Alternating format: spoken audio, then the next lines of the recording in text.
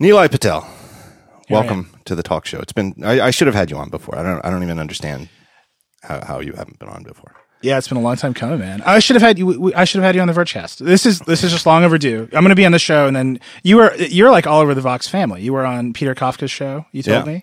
Yeah. And then in a couple weeks we'll have you on the Vergecast, and then in a couple weeks we'll have you. You can just host Control Alt Delete with Walt. That would actually be a great show. That would actually be pretty fun. Did you see the show I'm on with Kafka is out? Oh, I haven't seen it And or heard it yet. There's was not aware that there would be photographs. It is. Yeah, man. My wife screams downstairs like a half an hour ago, "What is this photo of you?" It is a very unflattering photo of me. I look somehow. I have a.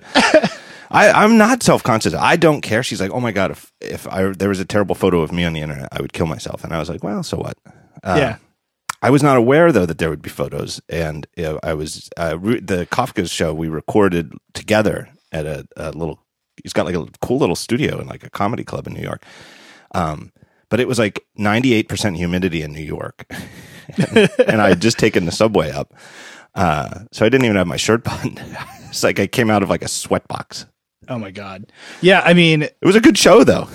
It was a really good show. The Recode style is to put people in uncomfortable situations and then get the truth out of them. So, well, his studio wasn't uncomfortable. It's just that I was not aware that I did not prepare myself for a photo session. But anyway, there are no photos on the talk show. Did you get the red Recode chair, or is that only on Kara's show? Only on Kara's show. This was a very utilitarian little studio.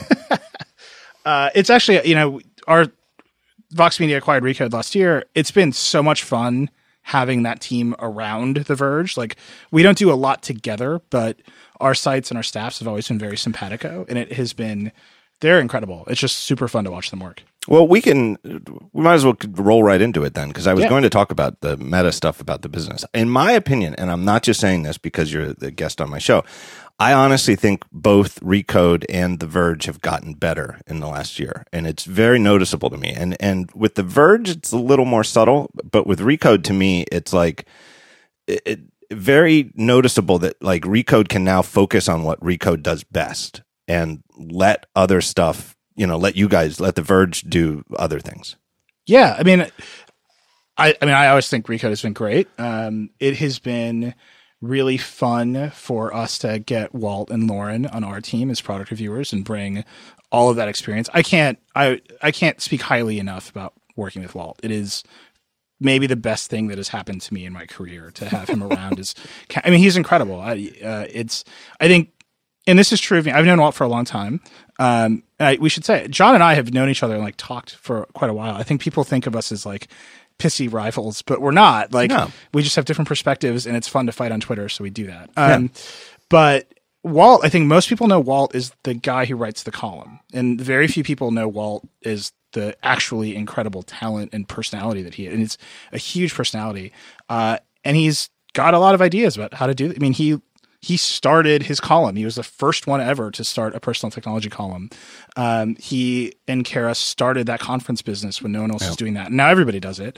And they started All Things D as a startup within the journal, and then they went and started Recode. Like, that's a long history of doing entrepreneurial things in the media, and I'm trying to do that, and it's difficult. And having him around he started to help that column. amazing. It's not just that he started the column; it's that he started it in the Wall Street Journal. Yeah, and with that particular audience, and there just had to be so much, like, you got to be kidding me. Why in the world would we run this personal technology column in the Wall Street Journal? Yeah. And it ended up being, it's a huge hit. I mean, it defined the forum.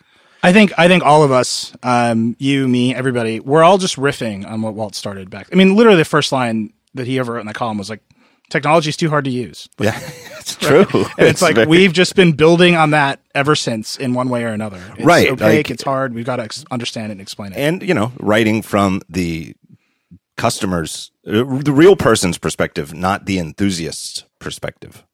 Right. And that was a big focus. And, you're talking about Recode and The Verge coming together and sort of growing. There's like three perspectives in there that I think are really interesting. One, I think the big difference between The Verge and Recode, and it's a really big difference, and we talk about it a lot, is Recode is interested in the effects on culture and entertainment and all that stuff, but they are really about technology in business, right? They are deep into executive movements. They're deep into Yahoo board struggles. They're deep into, I think Peter Kafka is the best media reporter in the industry. I'm not even sure who to compare him to. He wouldn't let me get too effusive on his show, but no, but seriously, he's incredible. I don't know who to even say, who to even argue if I was going to take a devil's advocate standpoint as who else may be the best media reporter. I don't even know who else I would throw up there. Really? Yeah, it's a one-man show, and obviously Kara is exemplary, and they have a staff of. I think Mark Bergen, for example, is one of the best Google reporters in the industry, and like on and on it goes. So it's interesting, Recode came on, and the Verge. I kind of realized, well, there's no point in trying to compete with some of the best business coverage in the industry. Like, we're kind of not going to do that. We're going to be what we are, which is a really big mainstream culture brand.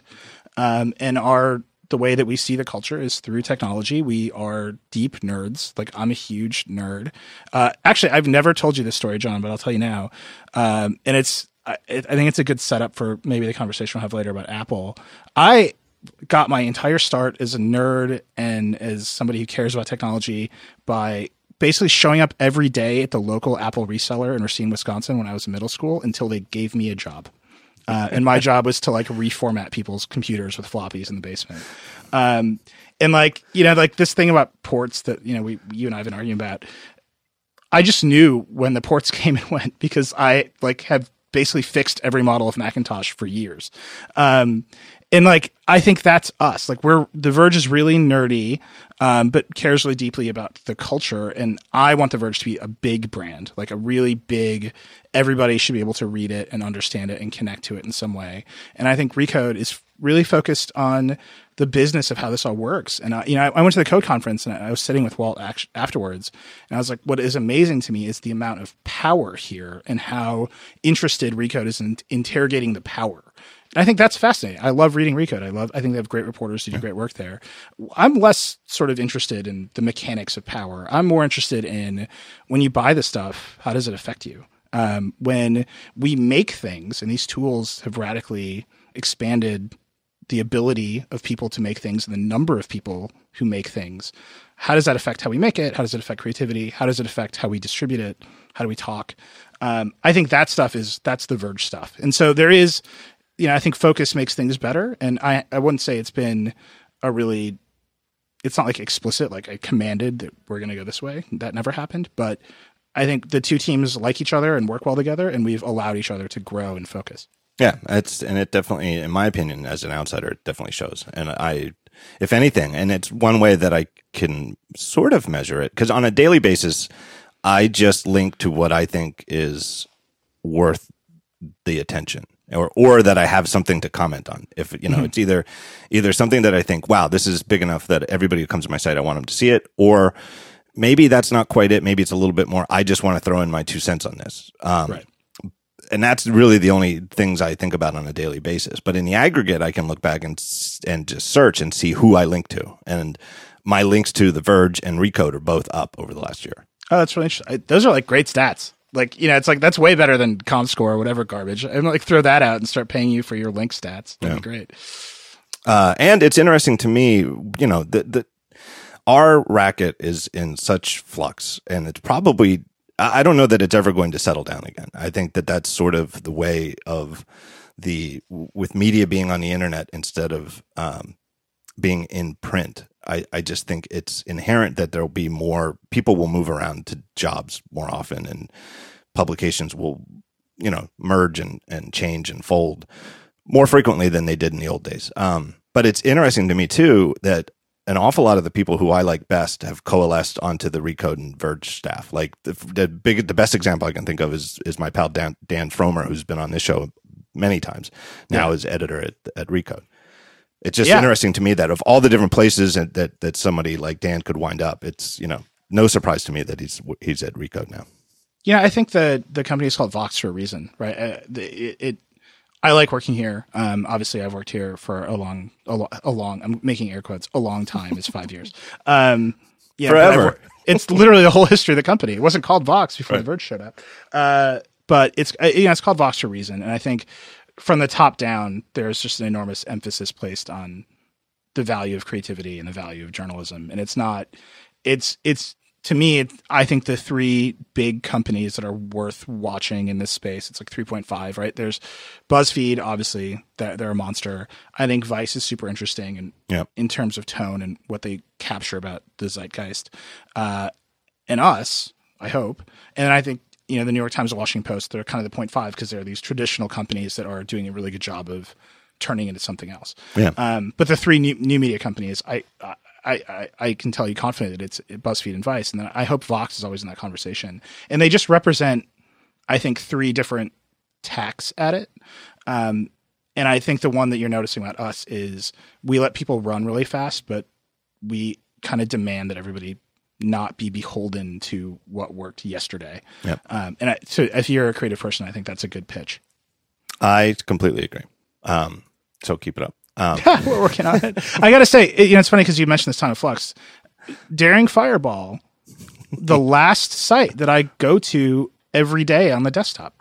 I can't think of another website that I type into a desktop browser every day as a matter of course. Not even like The Verge. I do it because I work here, but our other. I generally consume The Verge about as much in my feeds as I do like by typing the website in. Daring Fireball, for better or worse, like rarely shows up in my feeds, but I religiously have it on the desktop. So you've got it. You're good. I mean, are your stats showing that people are coming at you from social the way everybody else's is?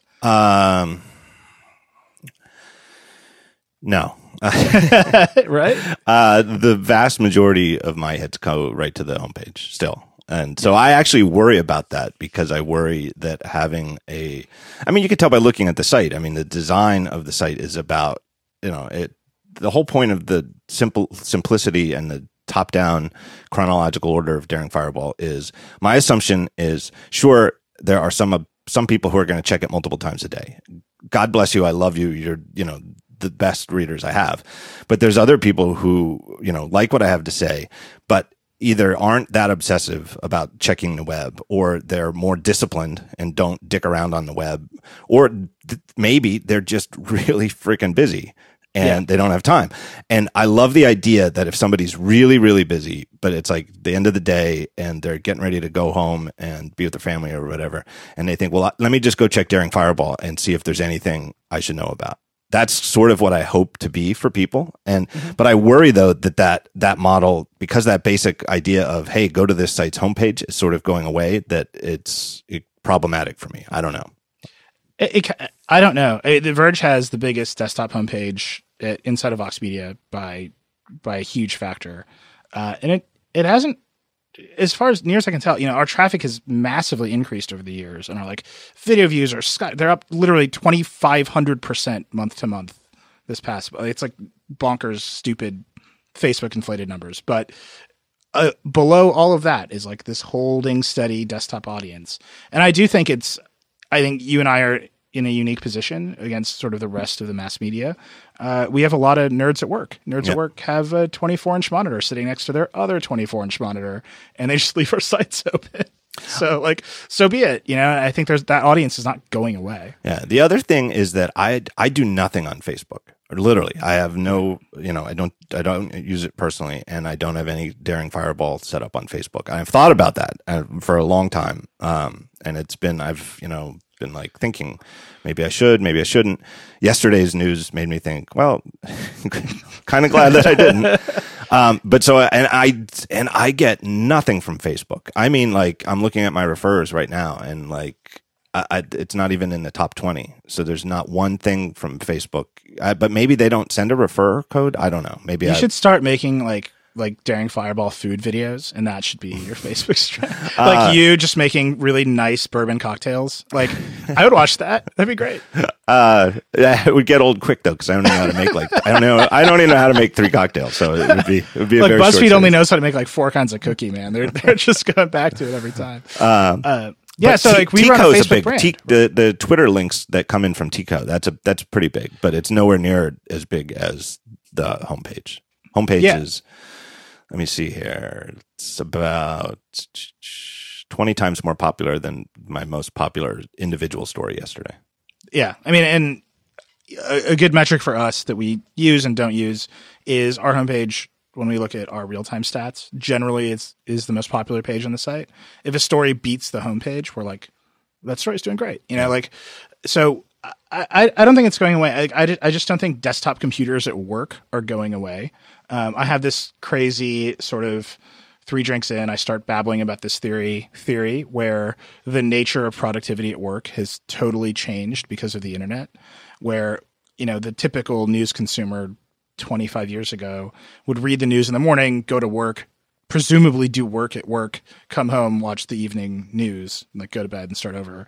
And now it's like you wake up in the morning, you read news, you go to work, you read even more news. Everyone's traffic goes up and you go home and you consume like Netflix. And like, when do people do work has become like an open question to me because everyone's just reading news like all day long on the internet. I don't think that audience, I think it might get mediated through different platforms. I think obviously the bigger audience is on mobile, but fundamentally, I think people are going to look at big screens at work a lot. And often what they're going to look at on those big screens is news. So my level of panic about a Facebook algorithm change is like basically zero because The Verge is big enough and honestly has like a large enough referral base. Like Google search is still a massive referral base into The Verge. Like, yeah, I'm not worried about a little algo change here and there as long as we just in the aggregate keep growing. Yeah, I think it's.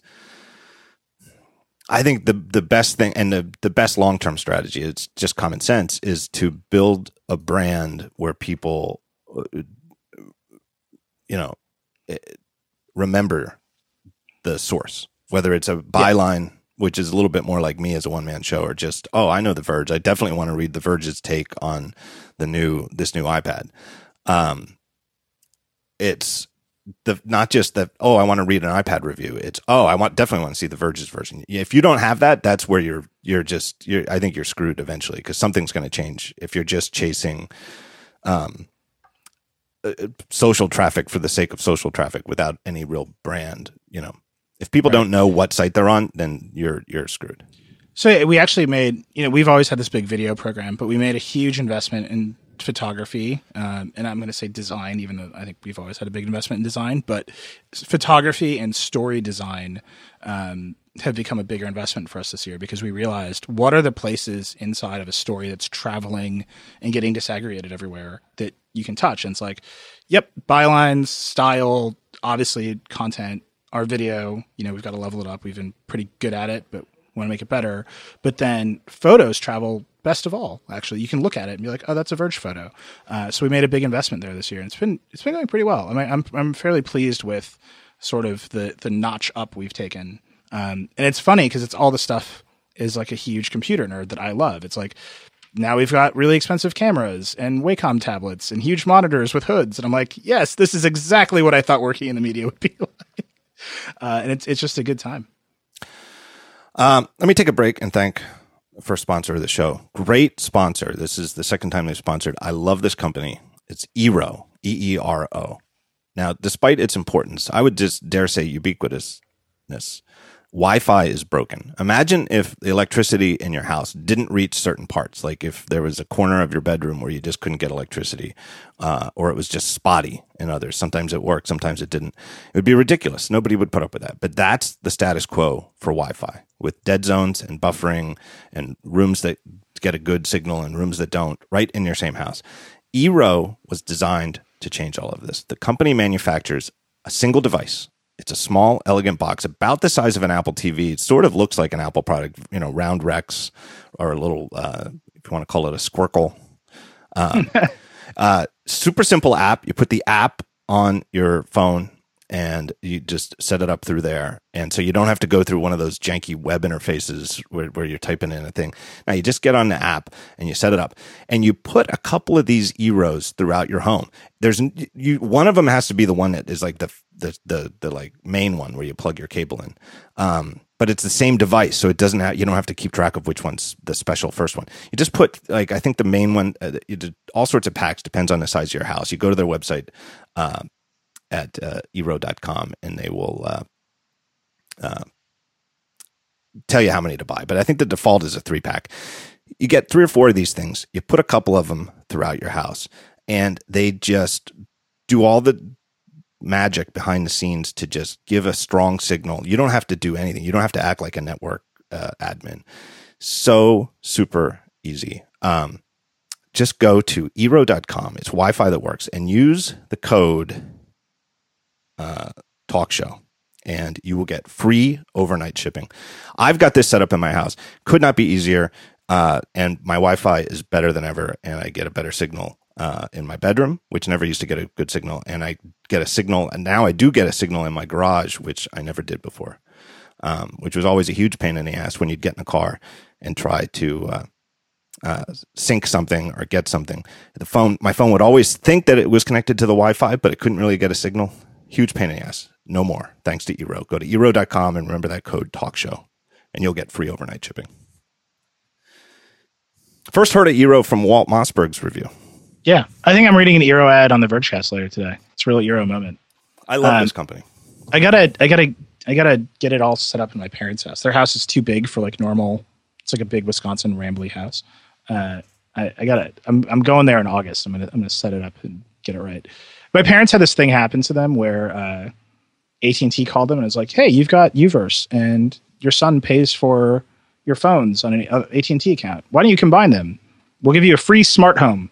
My dad was like, "Yeah, it sounds great." And now it's just like garbage smart home stuff. Just like, I'm so terrified like it's going to get hacked. Anytime my parents have to use more software, I get like very afraid. I have a good story. It's the worst. I got to interrupt you. I just figured out. I took a guess, and it was the wrong guess. Yeah. The code is not actually Talk Show. The code is actually the Talk Show. There you go. With the Talk Show, which is even better. I hate to say it. I don't want to say bad things about sponsors who just use the code Talk Show, but I paid for the, and I like it when they use it. And in fact, the code for Eero is the Talk Show. And that's the code you need for free overnight shipping. Hopefully, I don't even want to edit this. Don't edit it, Caleb. Just let this roll. This will make it stick in people's heads. People will remember it when they go to Eero. It's the Talk Show because I had to correct it. My big theory about podcast ad reads is people read them or people listen to them because I blow them so repeatedly. And once this whole industry gets professionalized, yes, it's all over. Yeah, we're totally sunk. It's right now. I do think that people say that. I often say like, and I'll talk to people about the show. I'm like, what about the ads? You skip the ads? Because I've often said that here's my goal with the ad reads. My goal with the ad reads is to do whatever I can to make you not want to skip, even if it's a sponsor you've heard before. And I think you're right that half of the fun is to see how I screw it up. Like I blow them routinely, and you know the bigger advertisers, they're starting to poke around the edges of the industry, and like as the card companies and banks and whoever the hell shows up, and they're like, we need you to be more professional. Like people are just going to start skipping the ads. It's good. This is why you don't want metrics in podcasts. You don't want to know. I totally agree. I was just talking to Peter Kafka about that. I don't think you want metrics. I know that people think they want them, but I don't think you really want them.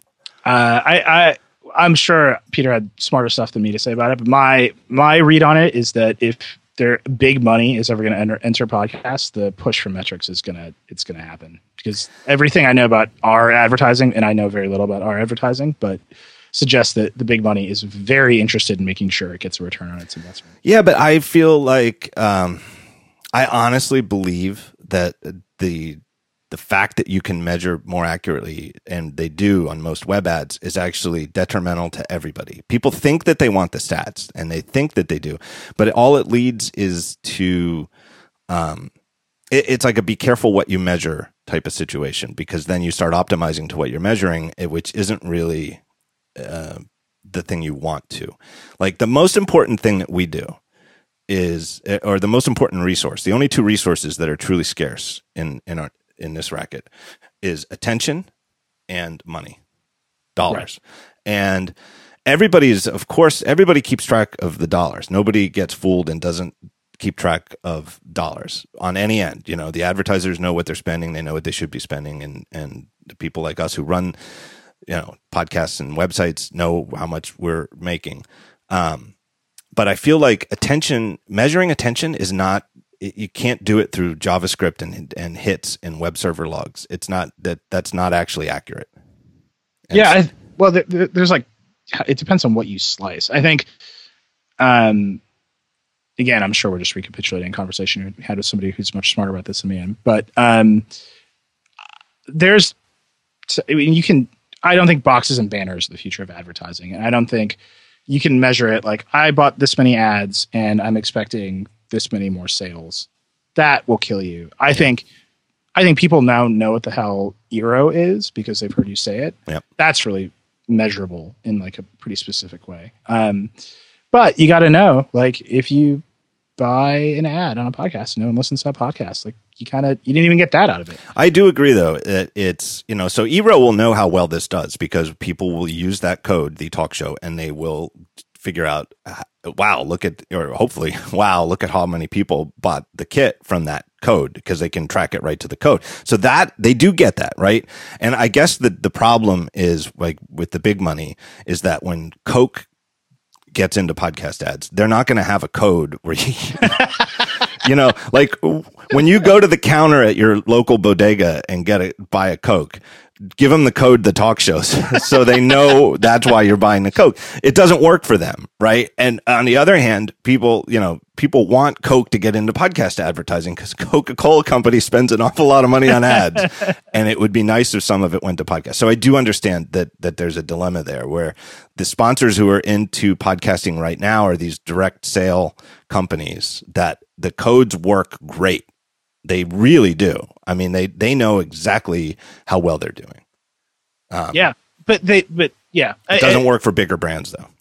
Right. And for a bigger media company, let's everybody make a podcast is maybe a worse use of time than write X more articles. Right. And it's hard for me because I can't make decisions about my budget because I don't know anything about the revenue. So it's tough. I think it's a really interesting moment. I think there's like 5 or 6 inflection points happening in technology right now that basically make it seem like the industry is chaos, which means it's the best time to write about technology. It's the most fun because almost anything could happen in any direction. And there's just no way to know except to write about it and figure it out and try to report on it and talk to smart people. But it is absolutely chaos. Yeah. What do you think some of those inflection points are? So I think the settling of the phone industry has led to a ton of chaos. I think there's a lot of money floating around in the world, a lot of energy, a lot of people who want to make stuff around technology. Well, the other thing, I think before you move beyond the phone thing, I think that you have to, I mean, we knew this, we could see where it was going and you could see the graphs, but now that we're there, it's amazing. Which is that everybody on the planet, anywhere, who has even vaguely enough money to possibly own a smartphone has one. Yeah. And the number, and there's an economic angle. I don't know if this is one of your inflections, but I don't want to steal it. But the fact that the graph of how many people live in abject poverty anywhere in the world it's very likely that we might get to 0 in the next 10 or 15 years, which is amazing. And that means everybody's got one of these things. And the implication, which everybody knew that was going to be amazing, but it's like you just couldn't foresee all of the implications of it. Right. And I think, so yeah, that's like, it's like 1B, right? It's like the smartphone thing happened. We landed on the 2 platforms. And what I was saying about a lot of people with money and energy, they've realized that they can't compete or invest in platforms. They're not going to win. You can't. Windows Phone it's just not going to fucking happen. Right.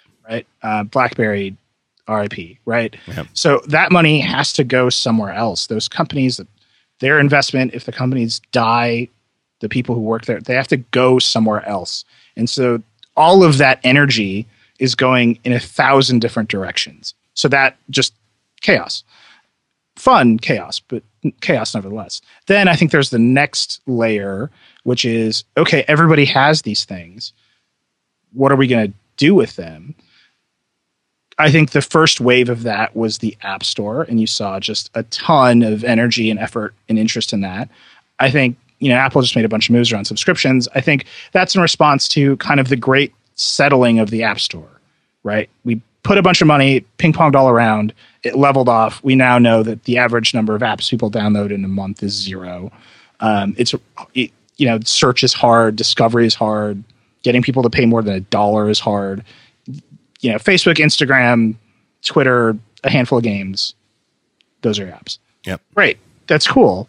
And that's fine. So there's that chaos is still a little there. And I think there's a lot of interest around subscriptions. But now it's like moving to the next thing.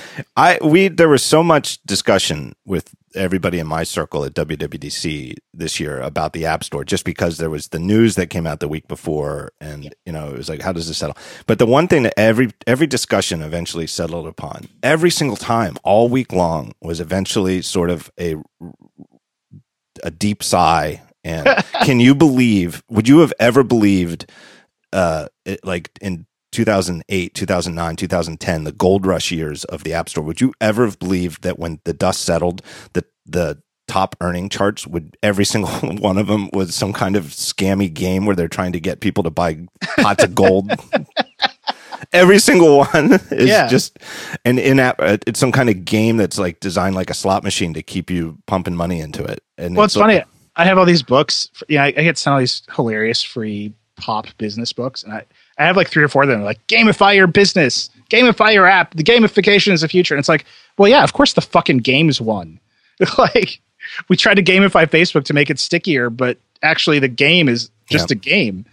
I don't think that's surprising. I think that business model emerged as, there's constraint on the App Store, and how do you perfectly optimize to a constraint? Well, you just say, yeah, whatever, Apple, you can have 30%, but we're just going to invent a machine that pulls money out of you. Yeah. And we're not necessarily even going to deliver value behind like the dopamine rush of 20 more minutes of this game. Well, I think that those companies in particular, I'm sure they would, if Apple just said next year across the board, we're just changing it from 70-30 to 85-15 for everything. I'm sure they wouldn't refuse the extra money, but I feel like the in-app purchase companies, the game companies, they're just fine with the 70-30 split, because Apple's literally made this machine that lets them just pull money out of people's pockets. I don't even think I doubt they even think about the 30%. No, right? I don't think so. They're selling a product at zero cost. It costs them nothing to make and nothing to distribute, and it's just a machine. Anyway, so look, I think that's one. That's like, there was the big leveling of the platform war. There's the big leveling of the app market. That, it's like settled. And then you just look around and it's like, what is VR going to happen? Is AR a thing? Is how on earth are we going to distribute the media at all? Right? Like, if people are moving to apps, not browsers, what are the apps they're going to use? Oh, we can't get an app in the store because that's really hard, and no publisher app outside of maybe a handful of New York Times apps has ever really taken off. And even then they haven't. No, there's not a great feed reader on the phone. Okay, we got to deal with Twitter and Facebook. Okay, all they want is video. Oh my God, YouTube is the second biggest search engine in the world, and no one ever thinks about it. Those are all agents of chaos, right? They're forces that create just a lot of innovation, because people are trying to figure out, like, can I win this game? Can I win all the games? I think that's fascinating. And I think that's fundamentally a technology story, right? It's people understanding the constraints of platforms, where the platform is iOS, or it's the App Store, or it's whatever happens inside of Facebook's algorithm, or whatever happens inside of Google search. That there's a remarkable amount of innovation and investment there, but there's no answers at all. Like, it is a complete moment of change. And I think that's just really interesting. Like, I think it is often confusing for the people who are investing, and that confusion tends to leak out into the public consciousness. But I don't think it's all that confusing for the people who have phones and are constantly being served kind of like everyone's best effort to figure out what the future is. It's got to be on your list. I mean, but talking about inflection points is transportation. Oh yeah, of course. And so many different ways. It's just astounding. It's the ride services like Uber and Lyft, which themselves are completely piggybacked on the ubiquity of smartphones. Right? There is no Uber without iPhones and Androids that are always on the internet and can tap a button. Right? It doesn't. There's no way that happens before 2008. It wouldn't work. How would you get it? You called a central dispatcher. It's funny, like, there were car services before. They just weren't. They didn't provide you with a lot of information, right? And you didn't use them as frequently, right. Or at least normal people didn't use them as frequently Because it was the most decadent thing in the world to Right. make it fun. What's funny is like Uber has an Alexa skill, and I call an Uber, I don't know, a couple times a week by just like yelling at the Echo. And I'm like, what am I? I'm like back to square one in Brooklyn. I'm just calling the car service. It's just now it's a robot. It's literally the same interaction, right? I talk to something. One of the funniest times that you and I ever got together was we hung out after we got our Apple Watch review units. Yeah. There were briefings in New York, and it's like we kind of bumped into each other. I forget if I went first or you went first. I think I was ahead of you. And I just said, hey, I'm going to go across the street and get a cup of coffee. If you want to meet, we'll meet. And it was like, like we tried to use the watch to hail an Uber. Remember that? Yeah. We just watched the spinner. Yeah. And then it was like now showing up 4 blocks away. Like it spun for a minute and like canceled out 3 times and then got the location wrong by like 4 blocks. I mean, that first day with the watch was among the most, I don't know if you felt this. I felt this because John and I actually talked, like we texted quite a bit because we were the only people we knew with the watch. It was like you and Joanna Stern. Yep. And so like we were all of us were best friends, like super best friends for a couple of weeks there. Sending heartbeats to each other. Yeah. It was like, I kept on getting heartbeats from like Apple PR people. And I was like, I know your heart's racing. Just like, give me a minute. But I just remember that moment. I don't know if this was true for you. That was to me one of those inflection point moments in a kind of a different way where it was, here's Apple. They have been under all this pressure to put out their next category of products. Here's this product. And I was terrified that I would get it wrong and be the guy who called the iPad nonsense, or be Slashdot and call the iPod, what was it, like no wireless, lame. And I just remember that whole period. I was like, I think this thing is kind of slow and a little bit messy. And it's just really interesting now with watchOS 3. I don't know if you've used it a bunch. I've been playing with it here and there. Like they just fixed all the slop.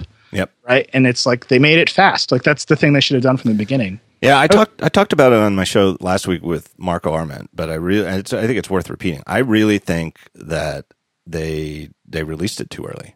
Yeah. As a product. And I see why, and I think it's exactly what you just said, is that the pressure from the outside to give us, show us that you can still do something new without Steve Jobs there was so overwhelming that I think it caused them to make like a unforced error. Yeah. And who knows, maybe it was the right thing to do. It's sort of un-Apple-like to release something early, to release early and often is the sort of open source mantra. And Apple is sort of the, nope, we're going to make you wait. We're going to make you wait. And we're going to release later than everybody else, but it's going to be the best sort of company. And I think with the watch, they went release early, and maybe it was the right way to go because maybe, I see an awful lot of Apple Watches these days. I was at, like I told you, I was in New York last week. I saw them all over the place on the streets in New York. It's a really popular device. So maybe they were right to release it when they did. But boy, I'll tell you, the watchOS 3 it's like, oh, this is it. And I feel like I got it wrong. I feel like this probably my biggest regret in recent years is that my initial reviews, plural, because I weren't. I think I was a little too. I was confused. I was confused by the watch, which I think when I reread my early Apple Watch reviews from last year, I think that the confusion shows. It wasn't that I praised it too much. I don't feel like I missed the fact that like apps are too slow and stuff like that. But I was confused, and so therefore my review was confused. Yeah, I mean the only, we did this huge thing, and like I wrote about this a few months ago. I don't know. Time is blurry for me, but I was like, it's slow, yes. Right? I mean, like that's all you have to say. Yes, and it nails it, right? Like. Right. And they've tried to make it faster. Presumably there's going to be new hardware and it'll get faster. And I think that what I noticed at WWDC this year was that there is an intentionality to Apple that I think I've been missing recently, right? Everything they did at WWDC felt like, okay, we like shotgunned out a million ideas. It was very un-Apple-like. There was a lot of confusion out there. But now we're focusing. Like, here's what we're doing with the Mac. Here's what we're doing with the TV. Here's what we're doing to watch. Here's like just down the line. Here's a bunch of very intentional decisions about our products. I think that's going to bode well for them. But I do think the other, I think you're absolutely right about transportation, by the way, is a huge inflection point. The other one I was going to mention was sort of the unbundling of software as an idea from the consumer consciousness. That instead of getting an app or getting a package of software or 50 floppy disks from Microsoft Word or whatever we used to do, now software is just constantly around you and updating in all kinds of ways. That is a huge inflection point. The idea that you can't sell something to someone, that you're going to sell this like ongoing experience, or people just make expectations that things will silently get better around them. That's going to lead to a lot of chaos as well, because that gives you license to put out bad products and say it's the first version, it'll get better. I think we see that constantly. And it creates this enormous consumer perception that you're going to get better stuff for free all the time. And I think those are how the world shakes out in there is going to be very complicated for people who are trying to make money. I think on balance, it's good for the consumer, but it's ridiculous to me that you have a TiVo. I think I have a TiVo. It's ridiculous to me that my TiVo doesn't get a software update like every day, right? Because it's constantly connected to the internet. That's just sort of my Xbox is updating every 90 seconds. I think that's a big moment for Apple to figure out how to be a part of that instead of saying, okay, the platform changed. We were at the Code Conference. We're talking to some people from Google, and they're like, we schedule Google I/O, and it always feels like chaos because it doesn't align with any of our product cycles, and we don't really care. We just let people show up. It's like show and tell. Like, what's this team working on? They're like, we're about this far. It'll be out next year. Like, that's how Google thinks about their software. I think Apple has sort of gotten to that too. I feel like one of the things as this year's WWDC sort of cements and in my mind is that, to me, they have these 4 platforms and they know exactly what they are. And there's no, and the watch in particular, in addition to the fact that they really have fixed everything is slow. Like, stuff is not slow anymore. They themselves have a much better idea of what the hell people wear Apple Watches for. And the increased focus on fitness is a huge part of that. I mean, that wasn't really even mentioned in the original, pitch. I mean, it was there. It was sort of a little bit more, but it was a little bit more like health than fitness. And now it's like the default watch face shows you the circles as the right. The fill-in. But they realize that's what people are doing. So they're much more. The watch does less. There's far less going on the watch, and it's way easier to understand. And they know what people are doing with it. And I feel like with the Mac too, I feel like the whole making the Mac a little bit more like iOS, like they're done with that. Like they've done the nips and tucks where they thought, hey, some of these ideas from iOS would make sense on the Mac. But at this point, it's like, now let's just let the Mac be the Mac. What's up with the Mac, do you think? Right. I mean, like, so many Mac lines are just they're long in the tooth in various ways. I'm desperately waiting for a new MacBook Pro, like just desperately waiting. Our video editors, they call them trash cans, the Mac Pros. They're like, this thing is ridiculous. Like our video editors, some of them have started using the VR gaming PCs because they're way faster than the Mac Pro. And obviously because they're newer, but like, where's that next great Mac hardware cycle, do you think? Hold that thought. Okay. Let me do a sponsor read. And, sure. Because I love to have a teaser like that. And then we'll talk about it. I'm going to thank our good friends. This is a longtime sponsor of the show. Perfect example of a great podcast advertiser, Harry's. Everyone knows good things come in threes. Well, guess what? This is the 3-year anniversary of Harry's. I think they've been sponsoring podcasts ever since they started. They've got a special deal. You can try 3 of their expertly crafted 5-blade German razor blade cartridges. In other words, each one has 5 blades. You get 3 of them. And you get a nice classy handle and shaving cream. And you get the whole kit for $10. It's the only shaving company that could offer you something like that. Amazing quality, low prices, modern convenience. They own their own factory. I always mention this because to me, this is just amazing, is that they started sourcing blades from Germany and they liked them so much that there's some like 100-year-old blade factory in Germany. And they just bought the factory. So that's what they do. And this is how they work. This is the amazing thing, is they make their own blades. They package them up in the nicest packaging I've ever seen. I've said this before too. I will say it again. The only thing I don't like about Harry's is that the packaging is so nice that I feel bad throwing it out. Like when I use up I empty the last blade out of a pack. The box is so nice. It just the way it closes, the way it looks, everything about it. It feels like I'm throwing away something I'm supposed to keep. But I mean, what are you going to do with an empty box of blades? So why pay 30? You go to a big, try to get Gillette. You're going to pay $32 for an 8-pack. You get them for half that price at Harry's. For just $15, you get a razor, the shaving cream, 3 blade cartridges. But if you use this code Talk Show, they don't have they just have Talk Show. Harry's is just Talk Show. But you use that code, you'll save $5. So that makes the $15 kit, which is an amazing deal, just $10. It's almost like getting it free. So go to harrys.com, HARRYS.com. Remember the code Talk Show without the, just Talk Show, and you'll save $5 at checkout on your first order. Wither the Mac. Wither the Mac. I talked about this last week too. My biggest regret on my live show with Phil Schiller and Craig Federighi, the one question I had on my list and just didn't get to was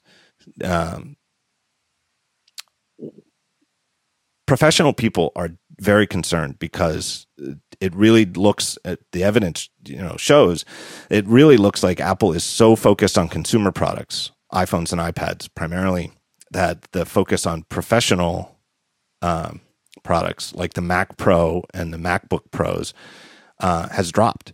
And even on the Mac, the machine that's been updated the most regularly is the MacBook One port thing. Yeah. Which is not a pro device. So, I wish I would have asked. Didn't get to. Have you tried to use a Retina MacBook for any period of time? No. I used one for a couple of days this past week. No, because I've never really had access to one other than to just kick the tires in a store or something like that.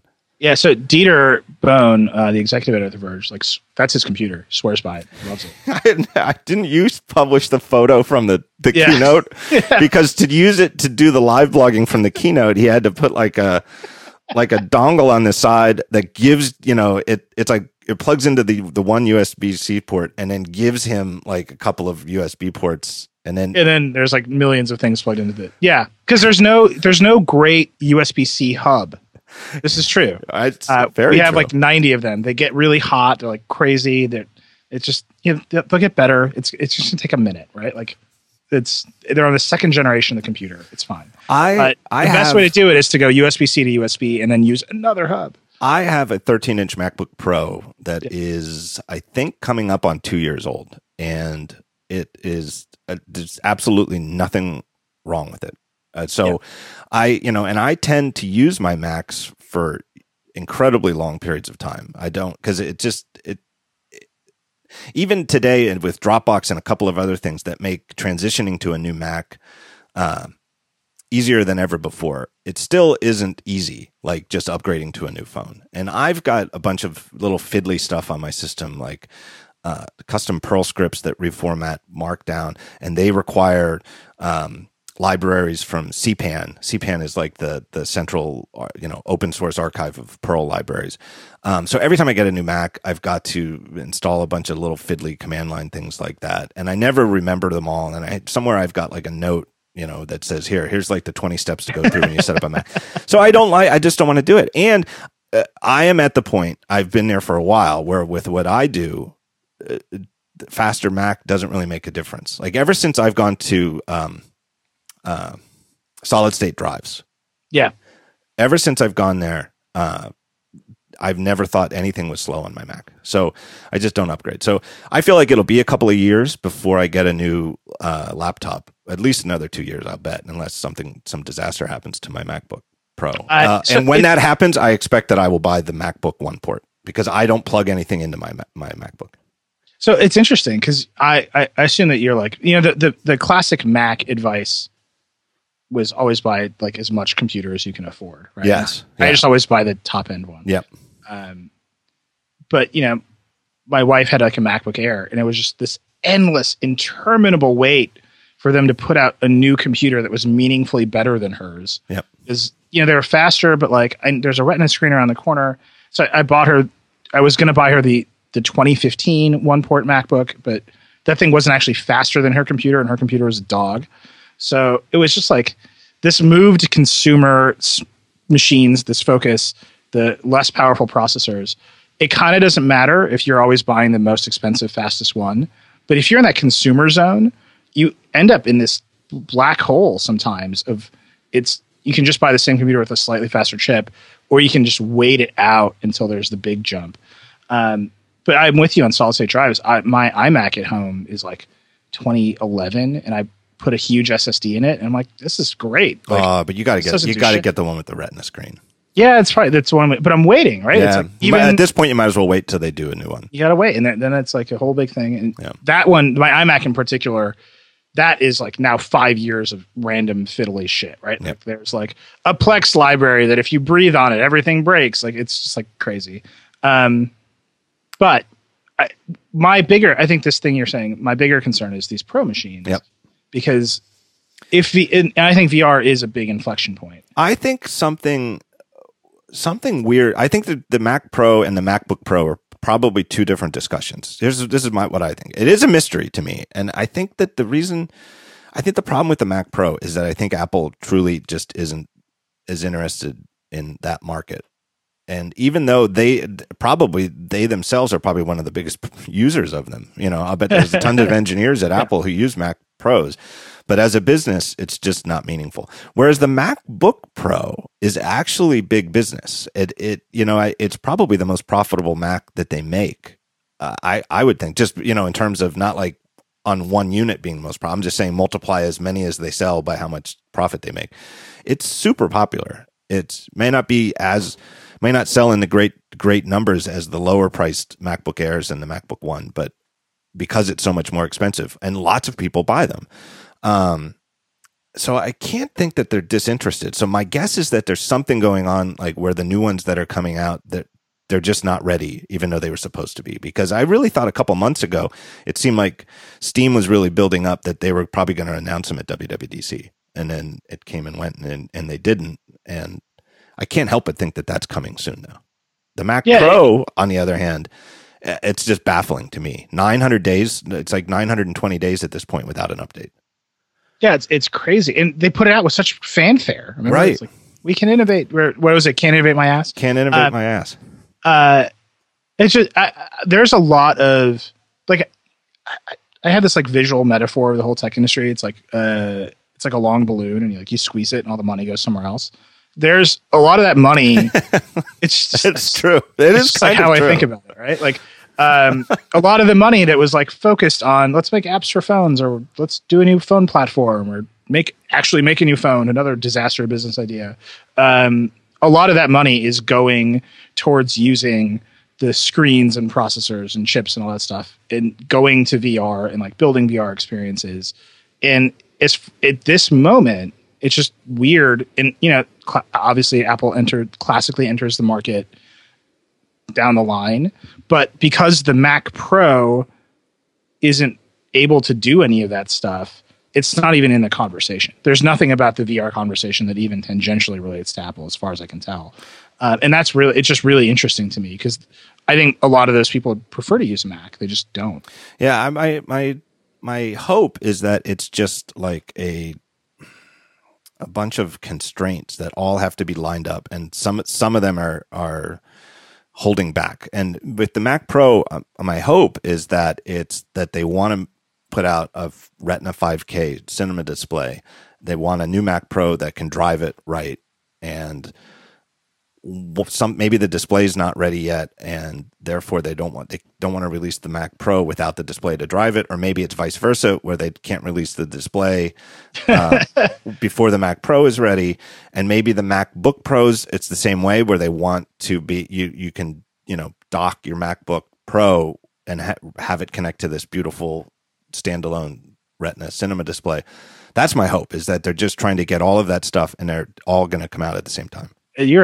I didn't think I would say this. That is the most optimistic thing I've ever heard from you. It is very the idea that Apple has tied its entire product line to wanting to make a standalone display is kind of incredible. Well, but it's weird. They sell like 5 of those things a year. No, I think when they were new, when like I think they used to sell a lot of them. I think I used to see a lot, and I don't know. What do people do at Verge? Do people just bring? Do you guys give them laptops, or does everybody just buy their own? No, I mean we're no longer a startup. People get computers, so most people get an Air.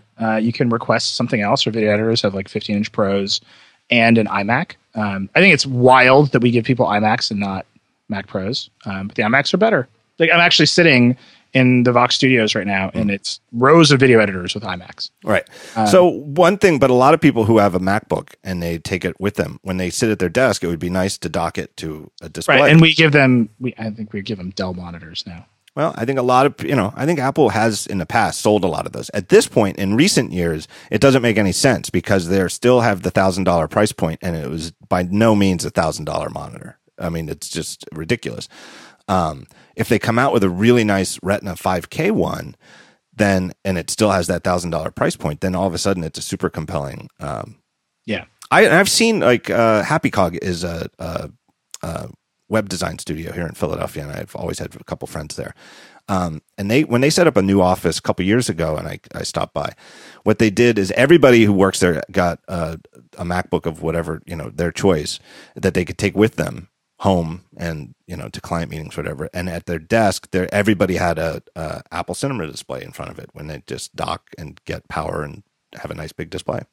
So I mean that's pretty standard. I mean, our product folks, that's basically how they all work too. But I just think it's crazy that they haven't updated the Mac Pro for 900 days because of the 5K display in the future. Well, it doesn't really justify why there haven't been any interim updates in between. But at this point, nobody's looking for like we've just put the latest and greatest from Intel in there. At this point, the new Mac, whatever comes out of the Mac Pro, it might have the same hardware or external look, but it's got to be a really big upgrade at this point, I think. Well, do you think that? So that's like interesting. It kind of leads in both directions. Like this consumer focus, like they're bringing consumer the things you. Traditionally, the way it worked, let me get this thought out correctly. Traditionally, the way it worked was that all the innovation happened in the enterprise, and that would trickle down to consumer stuff. And Apple's big revolution was they were like, what if we cared about people first instead of what your IT guy needs? And I think we agree that has been wildly successful and revolutionary in many ways.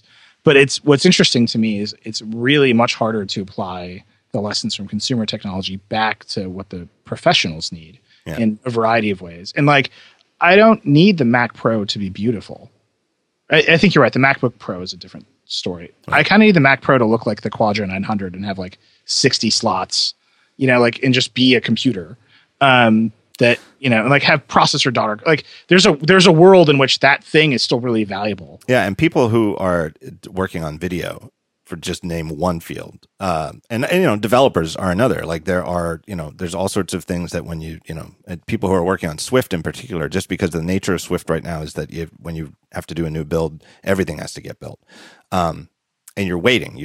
Anytime, those are people who are still waiting on their computers to do stuff. Like, hey, the video is done being edited. Now we just have to spit out the final version. Well, guess what? You're sitting there waiting, and you need as much speed as you can. And those people, I don't think they really care too much about the beautiful Darth Vader helmet style of the thing. Like they would just take anything that just went faster. Yeah. Give it to me. Bring back the Xserve. That's it. That's my new petition to Apple. It's funny. We've done a handful of 360 videos now. And when we were rendering, I interviewed Michelle Obama and we shot it in 360 and it's actually not that it's just a Premiere plugin, right? It just works. But then you got to render it. And we just brought every computer in this place, every Mac that we had to its knees, including our pros. And we were like, yeah, we've hit the wall. Like if you want to participate in this next wave of spherical video or 360 video or VR video, there's so many arguments about the terms that I think are great. But if you want to participate in that, these machines, almost none of them are really powerful enough to do it. I think that's what I mean by chaos. Like, that's another inflection point. It's going to get a generation of video creators who were brought up on iMovie on their plastic MacBooks. They're going to be like, well, maybe I'll get a gaming PC with an Oculus helmet, and it's fast enough for me to cut a 360 video. Yeah. I don't know if that's going to happen, but it's just another one of those moments when there's a new kind of market over there, and it's going to develop on its own terms. And I think, again, like VR could fail. If you ask the people here who report on VR day in, day out, they're like, this is a mess. Everybody has the best of intentions, and the sci-fi future is real, and it's fun to go to the brand activation and ride the roller coaster. But consumer VR could just flop, or it could be the most successful thing that ever happened. And I think that there's just so much space in there for different ways of things to work, to happen, that it's going to be really confusing for a while, but also incredibly fascinating. Yeah. So you're waiting on a MacBook Pro. How old is the one that you have right now? 2012 or 2013. Yeah, it's pretty old. Yeah. So I guess it's coming. I mean, that one's definitely coming. The Mac Pro, I don't know, but the MacBook Pros have got to be coming soon. It's and again, and this might tie into the next segment of the show.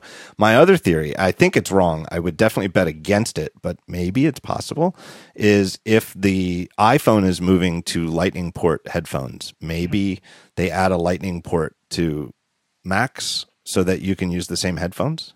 It's funny. I was going to frame that question differently. What ports will they take away? Right. It's like, it would be crazy to start adding ports. Right. Well, take away the headphone port. Yeah, you take away the headphone port. You could make, I don't know if you could do this on a Pro machine. You could take away those standard USB ports and put on USB-C ports. That's absolutely a move. Is it time to take away Thunderbolt because USB-C can get in on a Thunderbolt Plus? Like, yeah, or isn't there like there's like a Thunderbolt 3 that it's very confusing to me. Yeah, there's a Thunderbolt 3 with the same connector, which is the same connector as USB-C, which sounds convenient. Chaos! I'm telling you, it's just fucking chaos everywhere you look. It's great. It's super fun. It's like, but it's chaos. It's the idea that we're going to end up talking about headphone ports, but so like I did this chart of ports, and I was like looking at the back of all these Macs to like confirm all these ports. And it's just hilarious that for the longest time we had modem and printer ports, but they were the same port. They just had different labels on them. Like through time, it's like, what were we thinking? Like, why did we do that? And now we just have these like rows of USB ports that you can do anything with. And now we're collapsing them. And now the standards are interchangeable, but the ports are different. And now the ports are going to be the same, but the standards are different. I don't think they're going to add a Lightning port. I don't think so either. It feels messy. It feels messy to me, and it also feels like there's a very clean line up until now where Lightning is a port, and just combine it with the 30-pin adapter, which it replaced. Those two ports were for iOS devices and iPods, and never on the Mac. And all the ports on the Mac were never on iOS devices. And adding Lightning to the Mac just so you can use the same headphones, it sounds good if you just want to use the same headphones, but blurring that line of what devices have a Lightning port and what do they use it for seems weird. And also, you're going to get a lot of people trying to charge their Macs, right? I mean, it's the easy. What do you use a Lightning port for? It charges your phone. You're going to get a lot of people who are just going to plug a charger in that Lightning port, and that's not going to work. Right? It's going to like fry your. I mean, probably not. They're smarter than that, but like, who knows? Like that's a bad outcome, right? Yeah. You've taught everybody to charge their phones with this thing for the longest time, especially if you tried charging your Mac with the little phone charger. See, that's finally a use for Facebook Live. How long will it take to charge my MacBook Pro on an iPhone? Just leave it running for 4 days, right? I don't think people think of Lightning as anything other than the charging port. I don't think they think of it as the docking port or the audio port or there's a million things it can do, but I think it's what charges your phone. And I get all the arguments about why you'd remove the headphone jack, and like, fine, they're arguments. Some are better than others. I don't think we need to add this port and start making people think of it as a headphone jack, because basically what you're doing is you're taking out a headphone jack and you're adding another headphone jack, right? It's just a different thing. You haven't really accomplished all that much if you add it to the MacBook Pro. Yeah, so I don't think that's what we're waiting for either. I don't know. But I am desperate to buy a new MacBook. The video card in this one is like a little on the fritz. It's like it's just old. It's this thing's been knocked around. It's traveled a lot. We're sitting at WWC live blogging, and the screen started flickering. And I looked at Dieter, and Dieter's got the camera. He's like taking photos. The live blog is so stressful. He's got 90 wires off his MacBook. The thing's like nuclear hot. I was like, should I tell him that my computer's about to die? It's like, no. So I'll tell him. Let's hope it sticks around. So yeah, it's time. So I was using his old, actually. He upgraded a 2016 one-port MacBook, and I was using his old one for a couple of days. It's like if they just merged all of the ideas about the MacBook Pro with that single-port MacBook and keep the keyboard full size, because that keyboard is actually a little bit smaller, at least to my hands.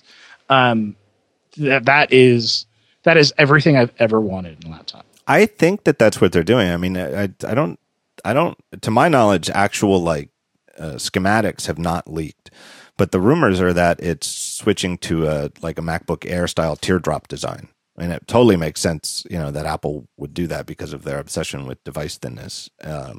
So I used to have a MacBook Air, and the one thing I totally miss with this MacBook Pro that I have now is that while I was using the Air for a few years, I completely became addicted to being able to reach in my bag and know which way the laptop was oriented because it was a wedge shape.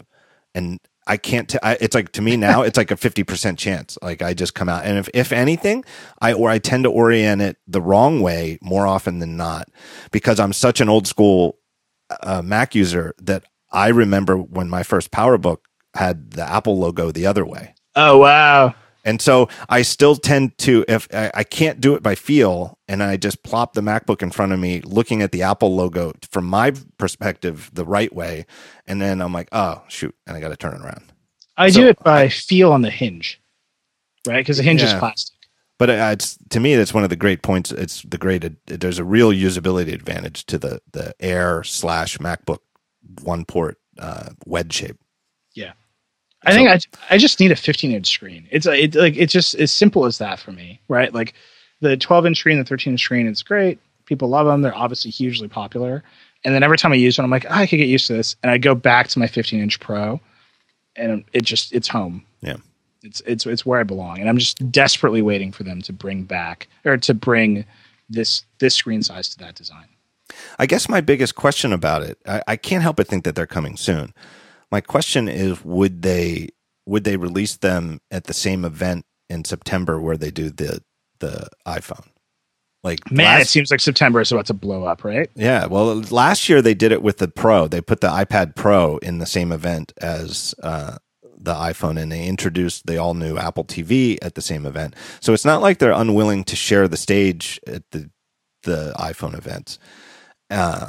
And maybe because everybody seems to think that this new iPhone isn't really going to look different, and therefore it's a little bit, if it doesn't look different, there's a little bit less excitement. Mm-hmm. Therefore, it needs something to share the event with.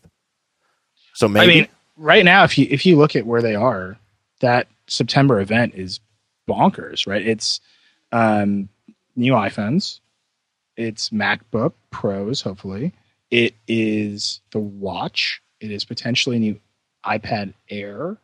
Like it's stacked. Yeah. Well, no, there won't be an iPad Air. Why not?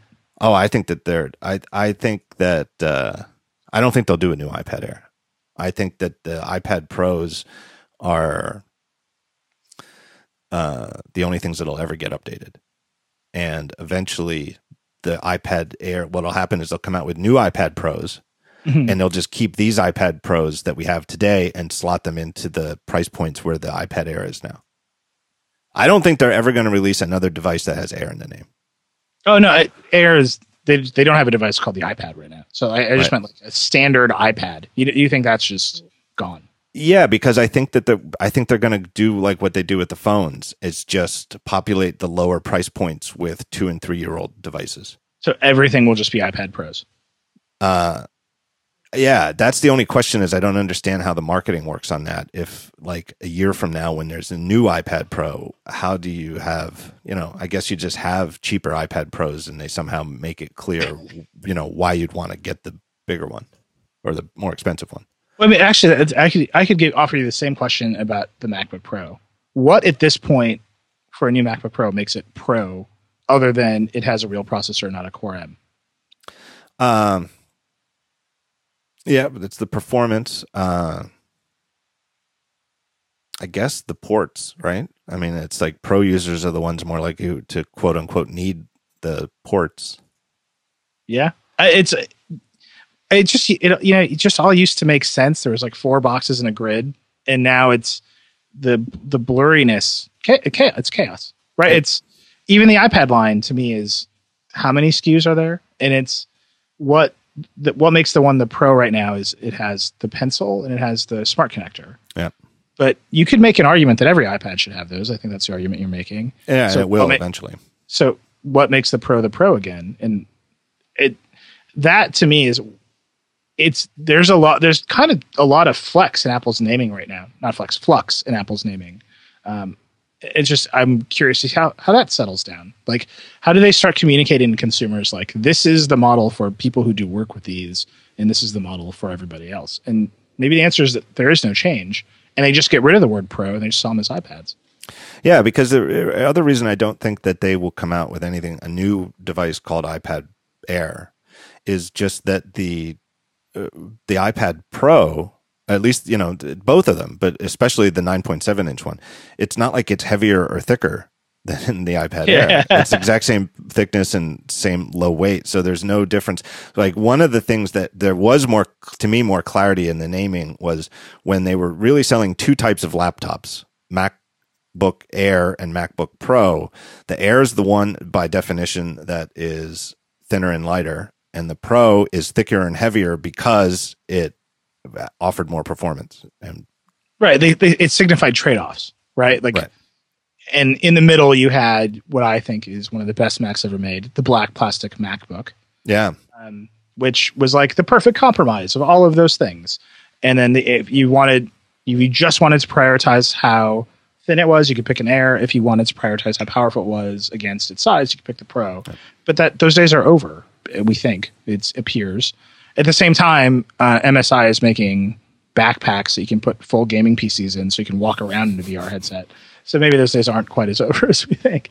But that's like, to me, it's you started out by saying this. Apple's relentless consumer focus has led it down a path where it's fairly clear how the things will go, but it's also, I think, becoming more clear that is not necessarily the only path.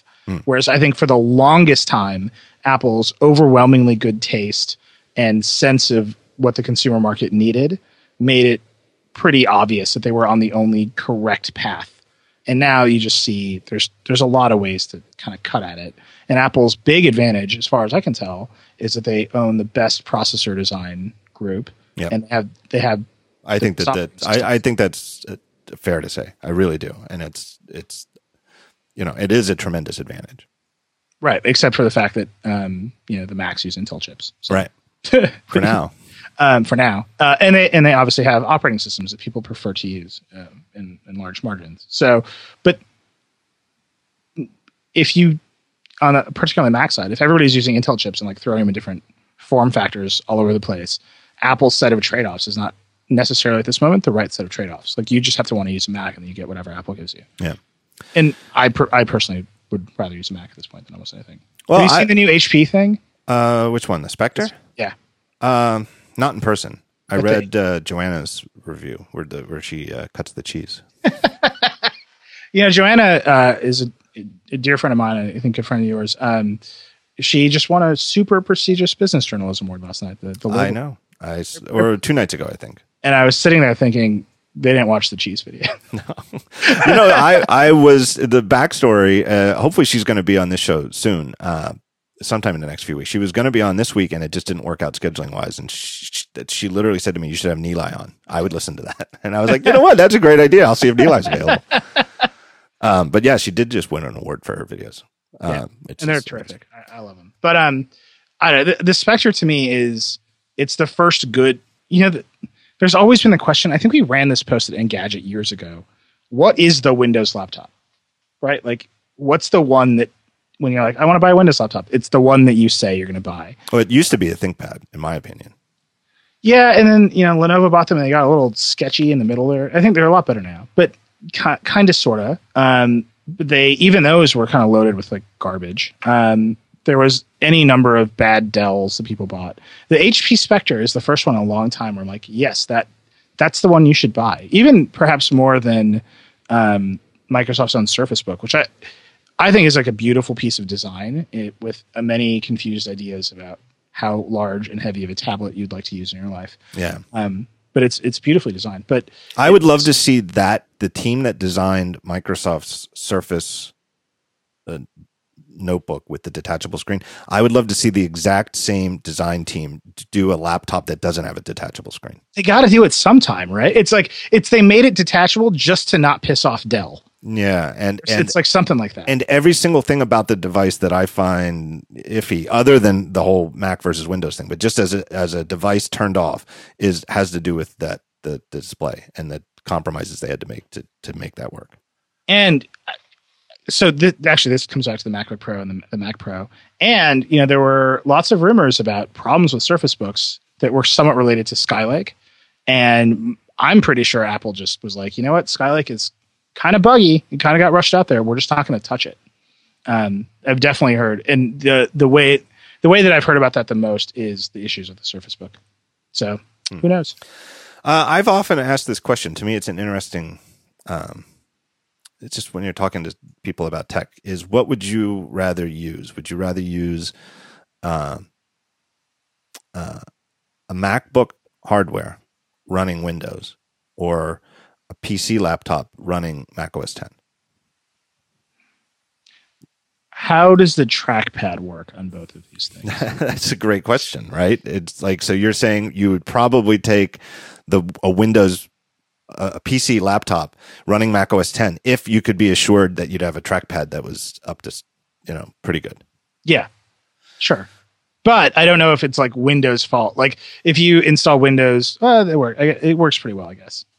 Yeah, I at this point, just because of how long in the tooth is, if you assure me that the trackpad's going to work well, I would take a newer, more higher performing Windows laptop running Mac OS. I would take Mac OS. I would even take a PC with a crummy trackpad running Mac OS X than run Windows on a Mac, just because I'm so mentally proficient in the Mac environment. The software is so much more important to me than the hardware. It's like the fact that Apple also makes the best hardware is just like a very nice, that's lucky for me, because the OS platform that I want to use, happens to have the best hardware too. Have you used Chrome OS at all? Not like seriously. I mean, I couldn't, to me, I just couldn't, I would always feel like I've got handcuffs on using just a browser. So that's same, but although now they're doing Android apps, so I'm like very excited to see how that works out. But I wrote about this. I bought my mother a Chromebook Pixel instead of a Retina MacBook for Christmas because like I said this earlier in the show, I'm terrified of her using new software. Right? Like it just accrues back to me in the form of support calls. So I was like, I had her make me a list of what she does, and like it's all the web, right? Like everything she does is on the web. And so I brought her this Chromebook, and what's interesting, and I never really thought of this before, Chrome OS is so close to a Mac, even down to the way the mouse cursor looks, that it's like a seamless transition if you're not out looking for Photoshop, right? It's like if you use a Mac with Chrome and I just slide in a Pixel, you might not notice for a minute, except for the fact that the hardware is a little bit different. Yeah. It's that close, and it's amazing to me. It's it's obviously been 7 months since I bought her this computer. My mother is in love with this thing, and what she's in love with the most is because she generally uses her iPhone and iPad. When she gets home, she just touches the screen constantly. Right? She's like opening Chrome, and then she scrolls. She doesn't scroll with the mouse or the trackpad. She scrolls on the screen, and she clicks on links on the screen. And it's actually, that's and like so everybody weird. I know with the Pixel is like, yeah, that just starts happening to you. And it's crazy. It's absolutely crazy to me. But it's so close to a Mac experience that it comforts you, and then it like leads you down a whole other path. I'm not surprised to hear that, and I think that I hope that the Mac stays around for a good long time. But I think it's clear that for most people, Mac or Windows is overkill.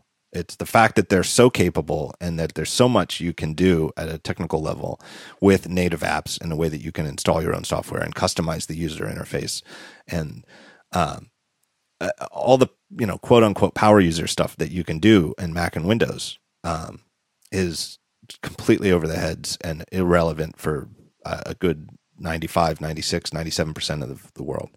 And when you give those other people a device that don't have those sharp edges and there is no way to misconfigure the device, it is such a relief for them. It's just like a huge weight off their shoulders. I remember talking to a friend, it was a couple of WWDCs ago, whose father-in-law was, I forget what he was in. He was in like finance or something like that. But he was also sort of like the guy, that was his career, but he was like the guy in the office who was also the PC enthusiast.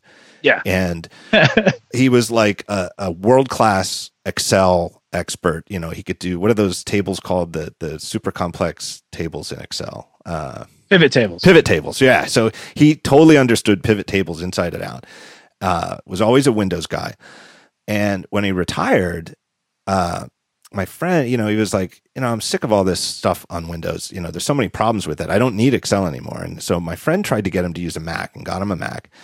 And it just never stuck. I mean, the guy was a tech enthusiast and it just never stuck.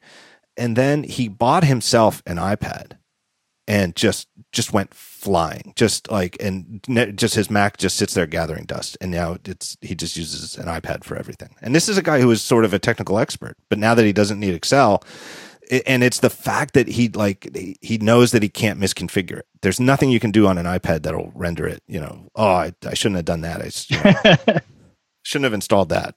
It overwrote my old, shared library, and now this app doesn't work. There's nothing like that. I'm wondering, do you think Apple's ever going to put a full desktop class browser on the iPad? Right. It's like close, but it's just not there. No, I think that the Safari on the iPad is exactly what they want it to be. Especially now that they've increased the number of tabs. Right, and you can do the simultaneous screen thing. Yeah. That's the holdback for me. It's I could maybe get away with using an iPad for work, but not having the desktop web browser. I did it when I reviewed the iPad Pro, the big one, back in September, and I really tried to live full time on it for like 2 weeks. And I have so many little, like I said, like little things that I've installed and customized on my Mac over the years, and I never stopped missing them. And it was always like when I gave up, when I finished my review and went back to my Mac, it was a huge relief. The one thing that happened to me, though, was that after 2 weeks on the iPad Pro, I did start touching my MacBook screen. And I'm sort of an obsessive compulsive, don't ever touch my screen. Like, it's entirely possible, I think, unless somebody's snuck into my office here, it's entirely possible that no fingertip has ever touched my iMac screen. Huh. Yeah, I mean, I guess I never, think about touching my iMac screen. There's definitely fingerprints. But I'll tell you, after 2 weeks of using the iPad Pro exclusively, I just when I went back to my MacBook Pro, it just touched the screen without thinking, usually for scrolling. It's what I'm saying. We all think of touchscreen laptops as being ridiculous, but there's something there about linking at least the scroll action back to what you do with a touchscreen device. Yeah.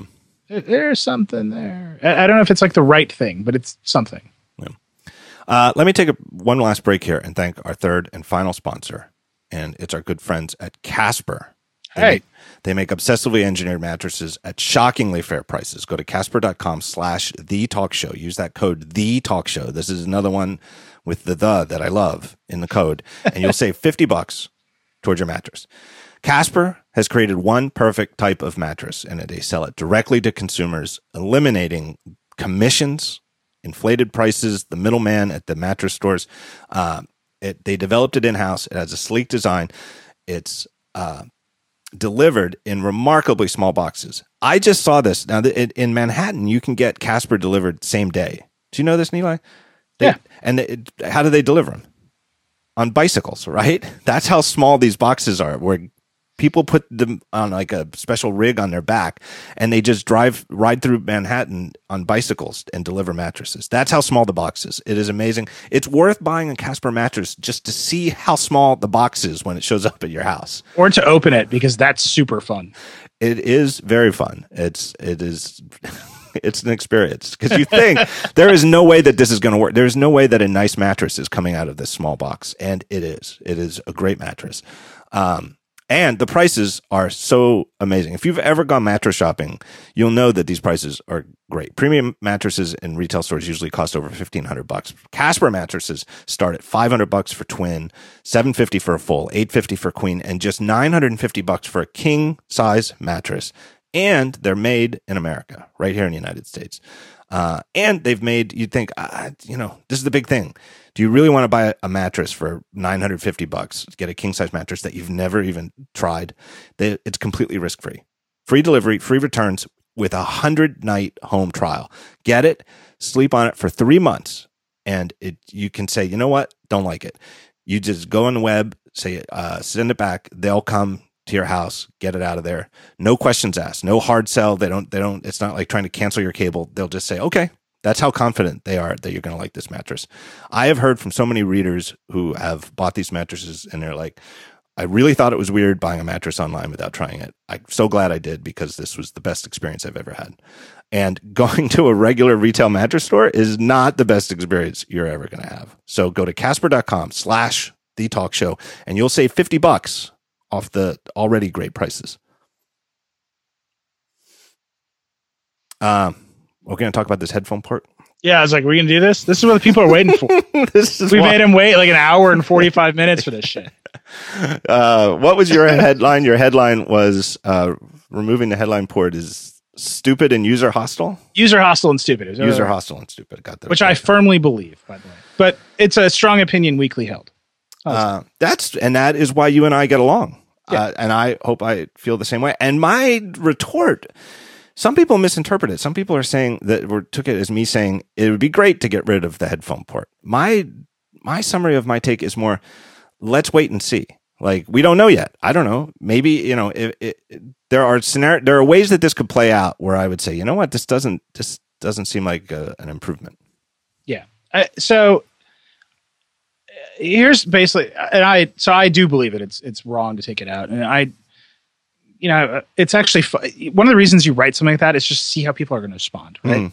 And like get some counter arguments, because right now it's like, before you do that, it's a lot of people are like, oh, they're going to do it. There's a rumor. Who knows? Oh, it could suck. It's like, let's argue. Let's debate. Let's get it out there. So here's my version of this, which is it's one of the few places in technology where the ecosystem connects into something much larger than Apple or computers or the tech industry. It's an ecosystem of how we listen to things in general. Right. And that ecosystem has all kinds of facets that we're not taking into account when we just think about a phone or a laptop or, my USB audio interface here or whatever the hell it is. There are lots of devices that connect to a headphone jack that less privileged people use. Like poor people have headphones. Are we going to make them all buy new headphones or buy a dongle? Because the most dominant phone vendor decided it was time. There's all kinds of, and that's just a thing. There are tons and tons of accessibility devices that plug into a headphone jack. And I mentioned it in my piece, and I didn't like expound on it because I didn't want to sound too confident about something I'm not particularly well versed in, but I know it's true. And Cory Doctorow actually wrote another piece that kind of like expanded on it, which I thought was great. I did not see that. Cory Doctorow. Yeah. Boing Boing. Yeah, boing boing. I will look it up. So that was good. And then to me, and this was my first point, and I actually went to law school because I felt so strongly in college about audio and DRM and piracy and Napster. Once you make almost all of a signal chain digital, the content industry, it cannot help itself. It's like it's just its base instinct is to try to lock it down. And once you start locking it down, you start cutting off groups of people who want to do the right thing legally, and so they can't because they have to ask for permission. They can't get it. And the people who are going to do the illegal shit are never going to ask for permission. They'll just break it. So you end up in that zone where you're harming more people than you're helping. That, to me, because I'm saying the ecosystem is bigger than computers or phones or Apple or the tech industry. It's the ecosystem of how in the world we connect speakers and headphones and other audio devices together. Once you start fucking with that, you start to have these knock-on effects that are almost all negative and are almost all accruing control to some other entity. And I think that is really dangerous. And the one you brought up that I didn't mention because I was talking about it generally, and because there's USB-C headphones out in the world now too, and USB-C phones. But you brought up Apple owns the licensing program for Lightning. Right. So they have MFI. And so now you have to ask potentially not only Apple for permission to make the connector, you might have to go get permission from some third-party DRM vendor to send Spotify through it, or another DRM vendor to send your licensed Netflix audio through it. Like, I'm sure there are people listening to this who think I'm insane, but this is the history of digital signal chains. It is always what happens, and that to me is the scariest part. But I would just say that to me, for everything else other than audio, it's always for iPhones and iPads, it's always been Lightning or the proprietary 30-pin thing. We'll just call it Lightning since that's all that's relevant today. I don't think the world of Lightning peripherals is all that restricted. I mean, it's, but it is certainly different though, where like if you get to the airport and you go through security and then you're like, all right, I got an hour to go. Let me listen to a podcast. And you realize, oh shit, I didn't pack headphones. Yeah. You don't even have to worry. You're like, well, I'm out $10. I'll just go buy, there's got to be a store here that sells, there's probably a store that you can see wherever you are in the airport, right? Like at any moment, you can probably see the place where you can go in the airport and you'll be able to buy headphones, and you're not going to be out a lot of money. I mean, if you want to, there usually is also a store that'll sell you $400 pair of Bose noise canceling headphones too. But you'll be able to buy a pair of $10 standard headphones, or the airline that's going to give you it for free. That happens a lot too. Yeah, here's some crappy headphones. And there's absolutely, even in the best case scenario, if this pans out and there is no headphone jack on the new phone, it's absolutely a trade off. And one of the biggest trade off is the universalness of that jack. Yeah. So, and I don't know, maybe it really will be for the worse. I'm just saying, these changes always get people's dander riled up, and in the long run, it always works out. But the reason I'm saying specifically, and it's a strong word, and I pissed off a lot of people with this word, user hostile, is it's not in service of a greater need, and it's not in service of greater value. So you can't, every time Apple's killed something off, there has been a successor technology that has, in my view, delivered an order of magnitude improvement, right? So we kill the floppy, the CD-ROM is sitting there, can hold an order of magnitude more storage. You brought up Ethernet jacks in response to my chart. Right. We killed Ethernet jacks. I don't know how the hell you measure this, but I'll just claim Wi-Fi is an order of magnitude more convenient than Ethernet jack, which you can measure it somehow, and I'm sure I'm right. But there's always some like successor technology where there's some incredible spike in value. We killed VGA and went to DVI. Digital signals are higher quality than that. We killed DVI and went to DisplayPort. The port got smaller and the displays are more capable. We went to Thunderbolt. Now we can daisy chain them for days, right? Like there's some reason that you want to do this thing over and over again. With the headphone jack, the best arguments for it, and I made a little bit of fun of you, are one, Apple's really good at doing this, so we should know that they have a reason. It might help with waterproofing, which there are lots of waterproof phones on the market right now with headphone jacks, and it'll help make it thinner and might make more space with the battery. I don't think that any of those things in isolation or in combination provide an order of magnitude amount of value over the universalness and the accessibility of the headphone jack.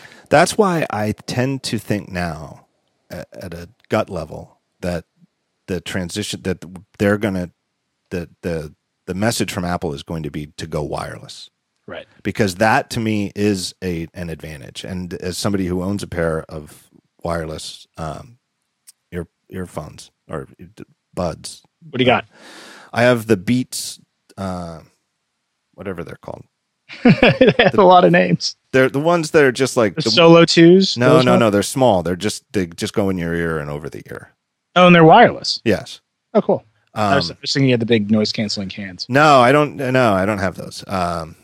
And it's not getting caught, not having a cable that can get caught or that your arm gets caught in when you're running or bicycling or whatever. It is a huge advantage. Bluetooth kind of sucks though. I mean, and you even linked to my thing where I've been saying it for a while, where the Bluetooth slogan should always be Bluetooth. It's going to be better next year. Yeah. So that's why I've also started in my writing about it and talking about it, where I'm saying I think the message from Apple is going to be wireless, not necessarily Bluetooth, wireless. So maybe they'll come up with, and again, this gets into the whole proprietary versus standard thing. What if they come up with their thing that is like what Lightning is to USB? Apple's wireless technology is to Bluetooth. It is an Apple only, but works proprietary thing, and that you can just, who knows, maybe just use NFC. You wouldn't even have to plug in a Lightning. Just rub the earphones against your iPhone and they're paired. Right. And that solves the MacBook dilemma, right? Because you can presumably be able to pair them. If they're Bluetooth in particular, it solves the MacBook dilemma. Well, or Bluetooth better, Apple Bluetooth plus. That's, All right. I mean, Bluetooth 5. Maybe with a fallback to Bluetooth so that you could use them on an old MacBook, one that's not the new that maybe they're holding out and has the new NFC sort of pairing process. I don't know. I'm just imagining, and again, maybe I'm way too optimistic. I'm just or wishful thinking. I don't know, but I'm just hoping that they come out. That the answer is, if the headphone jack is going away, the answer is we've got these new wireless ones, and you're going to be, as soon as you use them, you're going to be, I can't believe I spent all those years with the cable connecting my headphones to my phone, because I think, and that's why I just think connecting headphones to the Lightning port, it just isn't a win. Yeah, I don't think it's like, it isn't. You're going to have an adapter, or you're going to have one pair of headphones that you lose. It's kind of the same thing with the wireless, right? I almost think they have to. Bluetooth 5 is here, right? The standard's out. They've been talking about it. If they go with something like Bluetooth 5, which, like I'm saying, it could be the year. This could be the one. Then now you start to get an argument where it's, okay, here's a standard.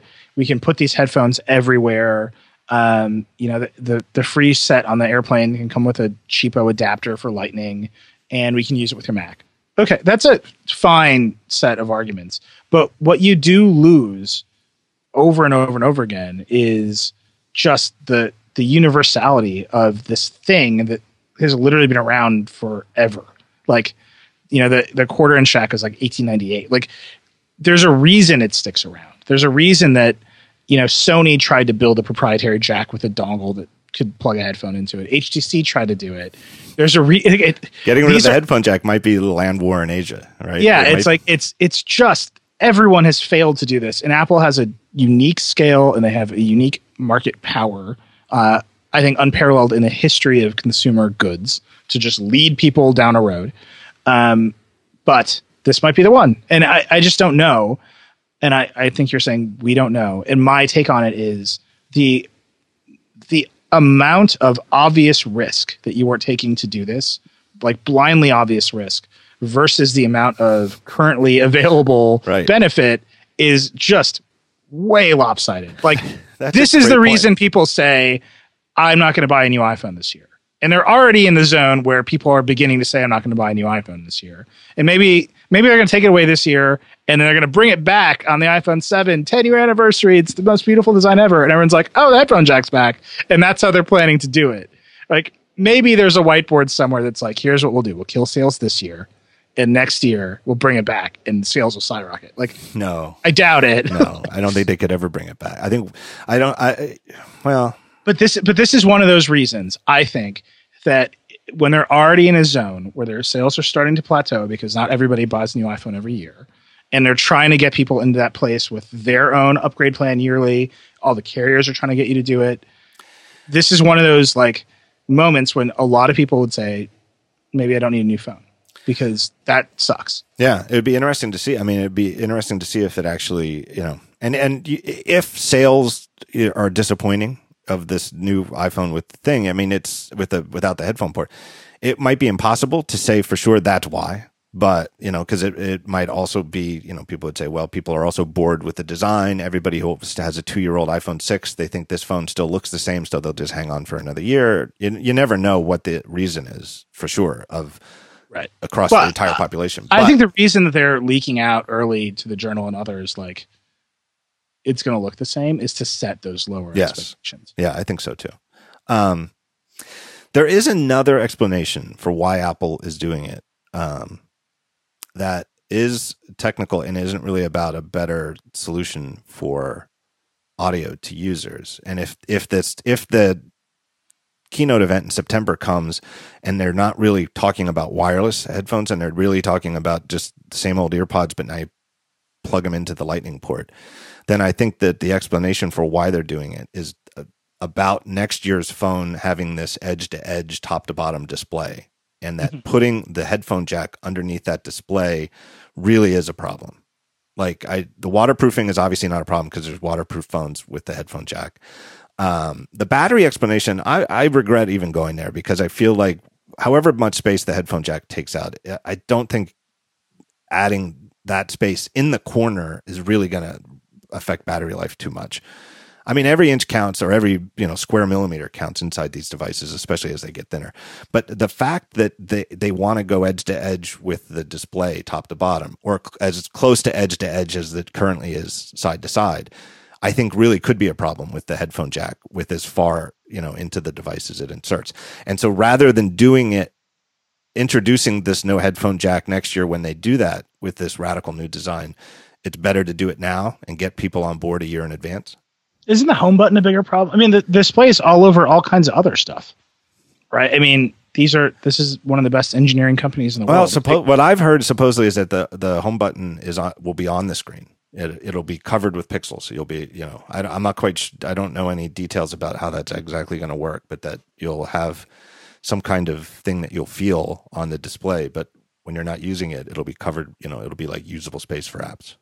Sure. I mean, I'm just saying, like, if they can put the display over the battery and the processor and everything else, I mean, do they have the same problem with the lightning port? I don't know. No, the lightning port just goes in so much. It's so much shallower than the headphone jack, and it's thinner.